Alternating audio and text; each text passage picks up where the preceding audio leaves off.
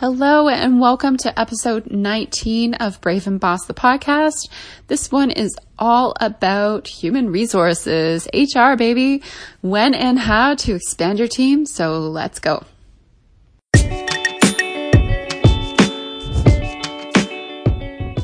Welcome to Brave and Boss, a podcast for the purpose-driven founder who wants to grow their e-commerce business. I'm your host, Christy Sumer. I'm the CEO and founder of the ethical fashion line Encircled, a conscious business coach, and passionate about helping you break through your limits and build a brand that matters. Let's do this.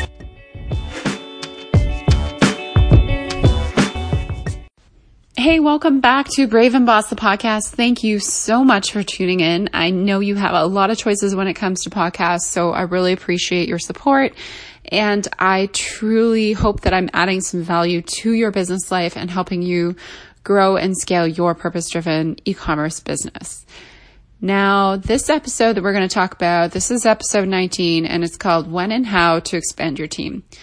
A lot of questions I get from coaching clients and when I do mentoring and Marie Forleo's program is all about how do I scale my business. A lot of women that I've worked with, they maybe start off in e-commerce and start selling something on Etsy. And then as it starts to scale, they really want to become financially independent and, work for themselves full time and get rid of their day job, as well. Kind of once they do that, they realize that they can't really do this business alone. So you hit a point in your business, unless, of course, you're running a dropship business and you have zero inventory, where you pretty much, you're going to have to hire people. And so today's episode is really sharing my experience on and my perspective on when and how to expand your team for an e-commerce business and some things that you should think about. So that next time you're thinking of hiring somebody, or if you're not even there yet, don't worry. This will hopefully give you some food for thought of when you can hire people and when you do and when you're ready, what to do next. So the first thing I want to talk about is how do you know when to hire somebody? And as I talked about at the beginning, my background is management consulting, e-commerce. I actually started Encircled, my fashion line, when I was working full time. So I was working full time as a management consultant. I was doing it on the side, primarily on weekends. I didn't really even have that much time on weekdays and weeknights, because I was traveling so much for work and my job was quite intense. And I decided at that time, I'm just going to DIY. I'm going to do it myself. I contemplated having a virtual assistant because I know that's a very typical inroad for starting a team, is to hire somebody virtually to help you with your business. But it wasn't really for me at that time. What I was finding is that when I looked at my days and what was taking up the most time, the stuff that was taking up the most time was actually the stuff that was physically happening in my condo at the time where I was running the business out of. So that's kind of where I'm going to start here. So when you are deciding whether or not to hire somebody or add somebody to your team or just get started with hiring a person in general, you need to look at what the key functions are in your company and how important they are. So if you're running a manufacturing business, so let's say you're making soap and selling it online, and maybe you're doing farmers markets or flea markets or something like that, the key functions of your business are obviously going to be manufacturing. So like making that soap, if you're actually making it yourself, then that's a big function. So sourcing the ingredients, mixing the soap, putting it into the molds, letting it cure, managing the inventory, making sure you have enough soap, and all the packaging of the soap and, the graphic design of the packaging of the soap. And then obviously like the shipping and fulfillment, like who's going to ship out that product physically, customer service. So who's going to help deal with questions from your website or returns or exchanges. You may not have that with soap, but, just for an example, and who's going to do all your marketing. So who is going to go on social media and do all these posts and all that kind of stuff. And then at a very high level, what person in the company is responsible for strategy and setting goals and driving to those goals. Now, if you're just starting off as a person, a team of one, and maybe you're full-time in your business or part-time, it can be very overwhelming. And the tendency, I think, for a lot of women is to just do all the things. So I'm going to do all the things. I'm going to be superwoman. I'm going to like package all the packages. Then I'm going to like do all the soap making. Then I'm going to answer all the emails.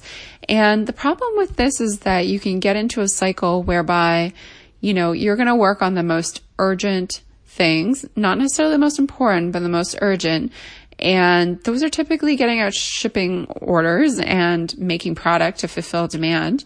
And then you're not going to really focus on marketing. So at some point, you know, you have to put some strategy into that, and it's just going to die out. And that can really slow your growth as a business. So the first thing I really recommend is looking at how you're spending your time. I used to do this all the time with actual corporate clients and consulting, but do a time analysis. So sit down and say, like, how much of my day is being spent on, you know, customer service, shipping, fulfillment, manufacturing, blah, blah, blah, and do like a day in the life analysis for a week. It's really simple. Just grab a notepad. It doesn't have to be exact, or a Google sheet, and just write down and record how much time you're spending on each of these activities on a weekly basis. And then at the end of that time, you're going to add it up and see where you're spending most of your time. And if it's a function where you think that somebody could do it just as good as you, and maybe paying somebody to do that would free up your time to do something more valuable, for example, then you need to hire. So what are functions like that? Well, if you're making something like soap, like, yes, I agree, it's really important to get the right balance, but can you teach somebody that? Yes. Lush, for example, Lush Cosmetics doesn't have their founder and CEO making soap still. You know, they came up with their formulations, and now, you know, they have a ingredient or a recipe book or something that all the manufacturing workers follow to make the soap properly. So one thing is you have to kind of let go of that idea that, you know, only I can do this one task. Even if it feels like only you can, chances are the other people can do it. It's just you haven't spent the time or invested the resources into training them to do it. So have a look at your calendar, do that time and day analysis, and think to yourself, like, what are the key roles in the business for scaling and growing the business? Because I'm assuming you're listening to this podcast because you want to grow your revenue and you want to grow your profits and you want to become more financially independent. And look at that. And I can tell you that manufacturing is very important for sure. Having supply to meet demand is critical. Customer love, customer service. Sorry, I call it customer love and encircled. Customer service, super important. But you know what's going to drive your business? The marketing, the branding, the strategy. That is where you need to be spending your time if you are trying to scale past, you know, a few $1,000s a month in revenue. Even markets. So if you are doing in-person markets, yes, it's nice for you to attend those, but even if you can find somebody to help you, because trust me, the worst thing as an entrepreneur is doing all the things and then burning out and not wanting to do any of the things. So first of all, like I said, like, what are the key roles in your business? Write them down, identify how much time you're spending on each, and then identify like which ones could you outsource, and start to brainstorm some ways you could outsource that. So how can you outsource that? Well, there's lots of options. So you could hire somebody full-time salaried for sure, or full-time hourly. But a much better way if you're just starting out is to get somebody on contract. So perhaps you can get somebody part-time hourly, or a freelancer to work with you, or perhaps there's an intern program where somebody wants real work experience, where you can have them in your business helping you. Depending on where you're located and what type of business you have, there may be government grants or subsidies that can support some of this hiring wages. But you have to also like have a look at your cash flow. So you have to understand how much you can realistically afford. So for many of you guys who are listening, I know you're just starting out. So, you know, it's best to stay on an hourly basis, get somebody part-time, flexible, and have them, you know, come in and help you with shipping like twice a week for 5 hours a day.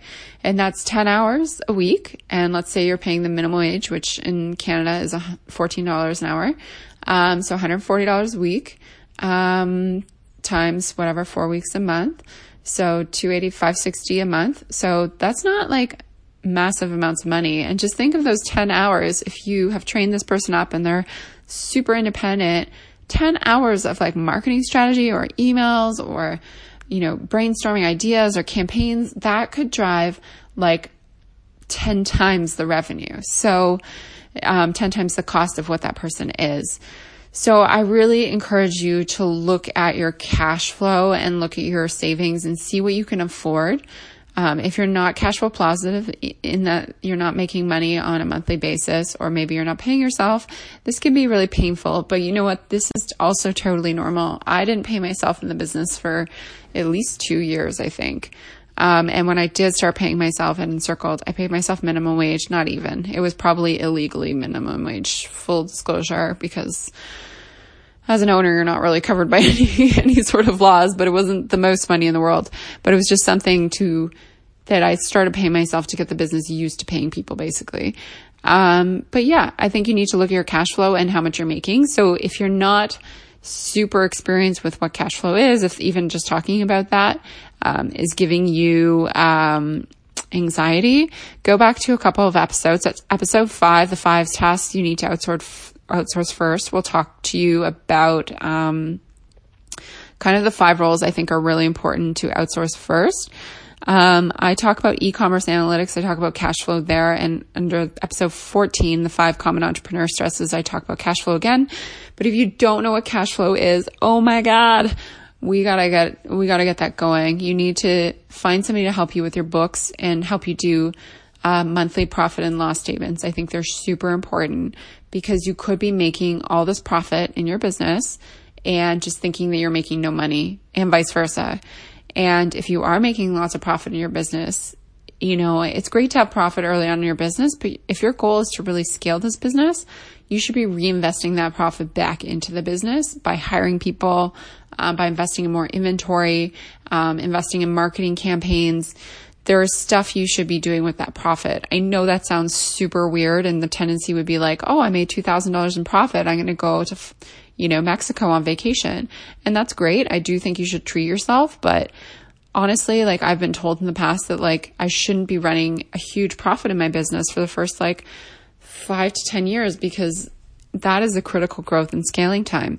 A business like Amazon makes no money because they are reinvesting all their profits back into everything from infrastructure to warehousing to their website.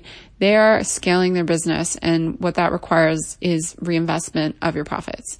So if you don't have somebody helping you with their books, look for somebody part-time that can help you. Maybe you can even trade with them to understand your cash flow, because that is key to deciding when and how to expand your team. If you can't afford to pay people, you shouldn't be hiring them. I know that sounds obvious, but there's a lot of people who bring people on board and then have to fire them right away. You should be able to cover at least 90 days wages before bringing somebody on board. And I say that because it takes people a long time to get up and running, and you don't want to invest all this time in people and then have them leave. So the other thing, how to expand your team. So assuming that maybe you have a few employees working for you already, and maybe you're not that person going from 0 to 1 employee, which I think is a big step. Expanding your team is really kind of this art and a science. You have to assess like what's getting done, what's not getting done, like what is the opportunity cost of all the things that can't get done because you just don't have enough people to do them, and make assessments in that way. I can personally say that it's been just more of like a gut feel thing, that when I work on expanding my team, I start to identify what areas are really core to the business, and then I see what's not being paid attention to and where I need to invest. Currently in Encircled, we have 15 employees. That includes 4 full-time summer interns right now who are paid, who are leaving at the end of the summer. We're just bringing on a full-time salary production person, so they are coming on board. So we'll have 16 very shortly.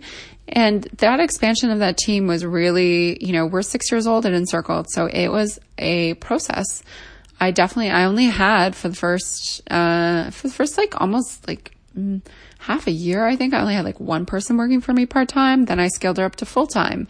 So that's an easy transition you can make. You can hire somebody part-time and then ramp them up to full-time hours as you start to see the progress and as you start to see the return on investment from having more hands on board. The other thing you can do is you can bring people on contract. So you can bring people on for like a 90-day contract and see how they do and then renew the agreement.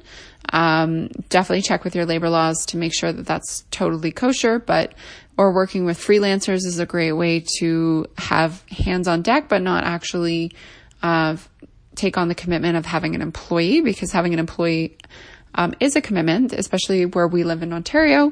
You have to remit all kinds of stuff for the employees and pay, workplace safety insurance board. There's all kinds of stuff, and we offer benefits. Like there is a massive cost to having full-time employees. And so that's one tactic you can take. The other thing I will say is that, you can expand your team too fast. But I would say for the first 5 hires, you'll probably see a lot of incrementality from hiring them. And you're not going to see this for every hire. I've had a couple of investors tell me that the more senior people you bring on, the less kind of ROI you see immediately on them. A lot of the ROI you see is when you bring on somebody to help with shipping or customer service, because it's a clear need. When you're bringing on somebody more strategic at a higher level, the need isn't as clear and the solution and their impact is much longer term. So I encourage people not to always look at is this person really quote unquote paying off by being hired by me, but to look more strategically at who you're hiring and if they focus, if they relate to your plans for growth. So as an example, knowing when and how to expand your team, think about how you're going to expand your business. So if your plan is to expand your channels, and perhaps one of those channels is in-person retail, like pop-up shops, for example, then you're definitely going to want to expand and find somebody in that role and make a lot of effort to that. And a lot of effort could equate, investing money there, but generally you're probably going to need an actual person to help with that. There's stuff that's non-negotiable with us. If we're an e-commerce business, you have to have people in shipping, receiving, customer service, et cetera, et cetera. For my business, I have to have people in manufacturing and quality control, and design, because it's very essential to the business. But, when you're looking at marketing, it should be driven by your strategy. So if you're not planning on doing email marketing, you shouldn't hire somebody in email marketing. If you're going to take the foot off of Facebook ads, then don't hire somebody in that area. Use your focus and your plans to drive your HR plan. And when I say HR plan, again, if you guys could see me, I'm using loose quotes, because at this stage in your business, you probably really won't have an HR plan, but you should be aiming to figure out how much you want to spend on human capital, that is people, in a year. And one of the things I do, and I talk about it a little bit in my goal setting course, is I talk about setting, annual goals for your sales, if you're making your product, your cost of goods sold, and your people and your operating expenses. And this is really just at a high level, but inevitably as your business scales, you will require more people. That's just the way it's going to go. I ran super lean with Encircled last year, pretty much too lean to the point where I burnt myself out. And we decided to scale up quite noticeably this year. I think we have an additional 6 people. 5 people versus last year. 6 actually, sorry. So that's a big leap, but I want to grow the business really aggressively, and I couldn't do it anymore with me doing everything related to marketing and getting so involved in all the minutiae of pop-up shops and stuff like that. One of my biggest hires this year and best hires was my assistant. I hired an executive assistant / studio manager, and she does manage our studio, the leasing, the in-studio. She does oversees customer service, shipping, ordering supplies. She manages my schedule. She helps with PR. She's been such an asset to the team because there were so many things just falling off the radar that I wasn't doing, and keeping all the balls in the air. If you have a lot of energy right now and you're feeling I can do it all.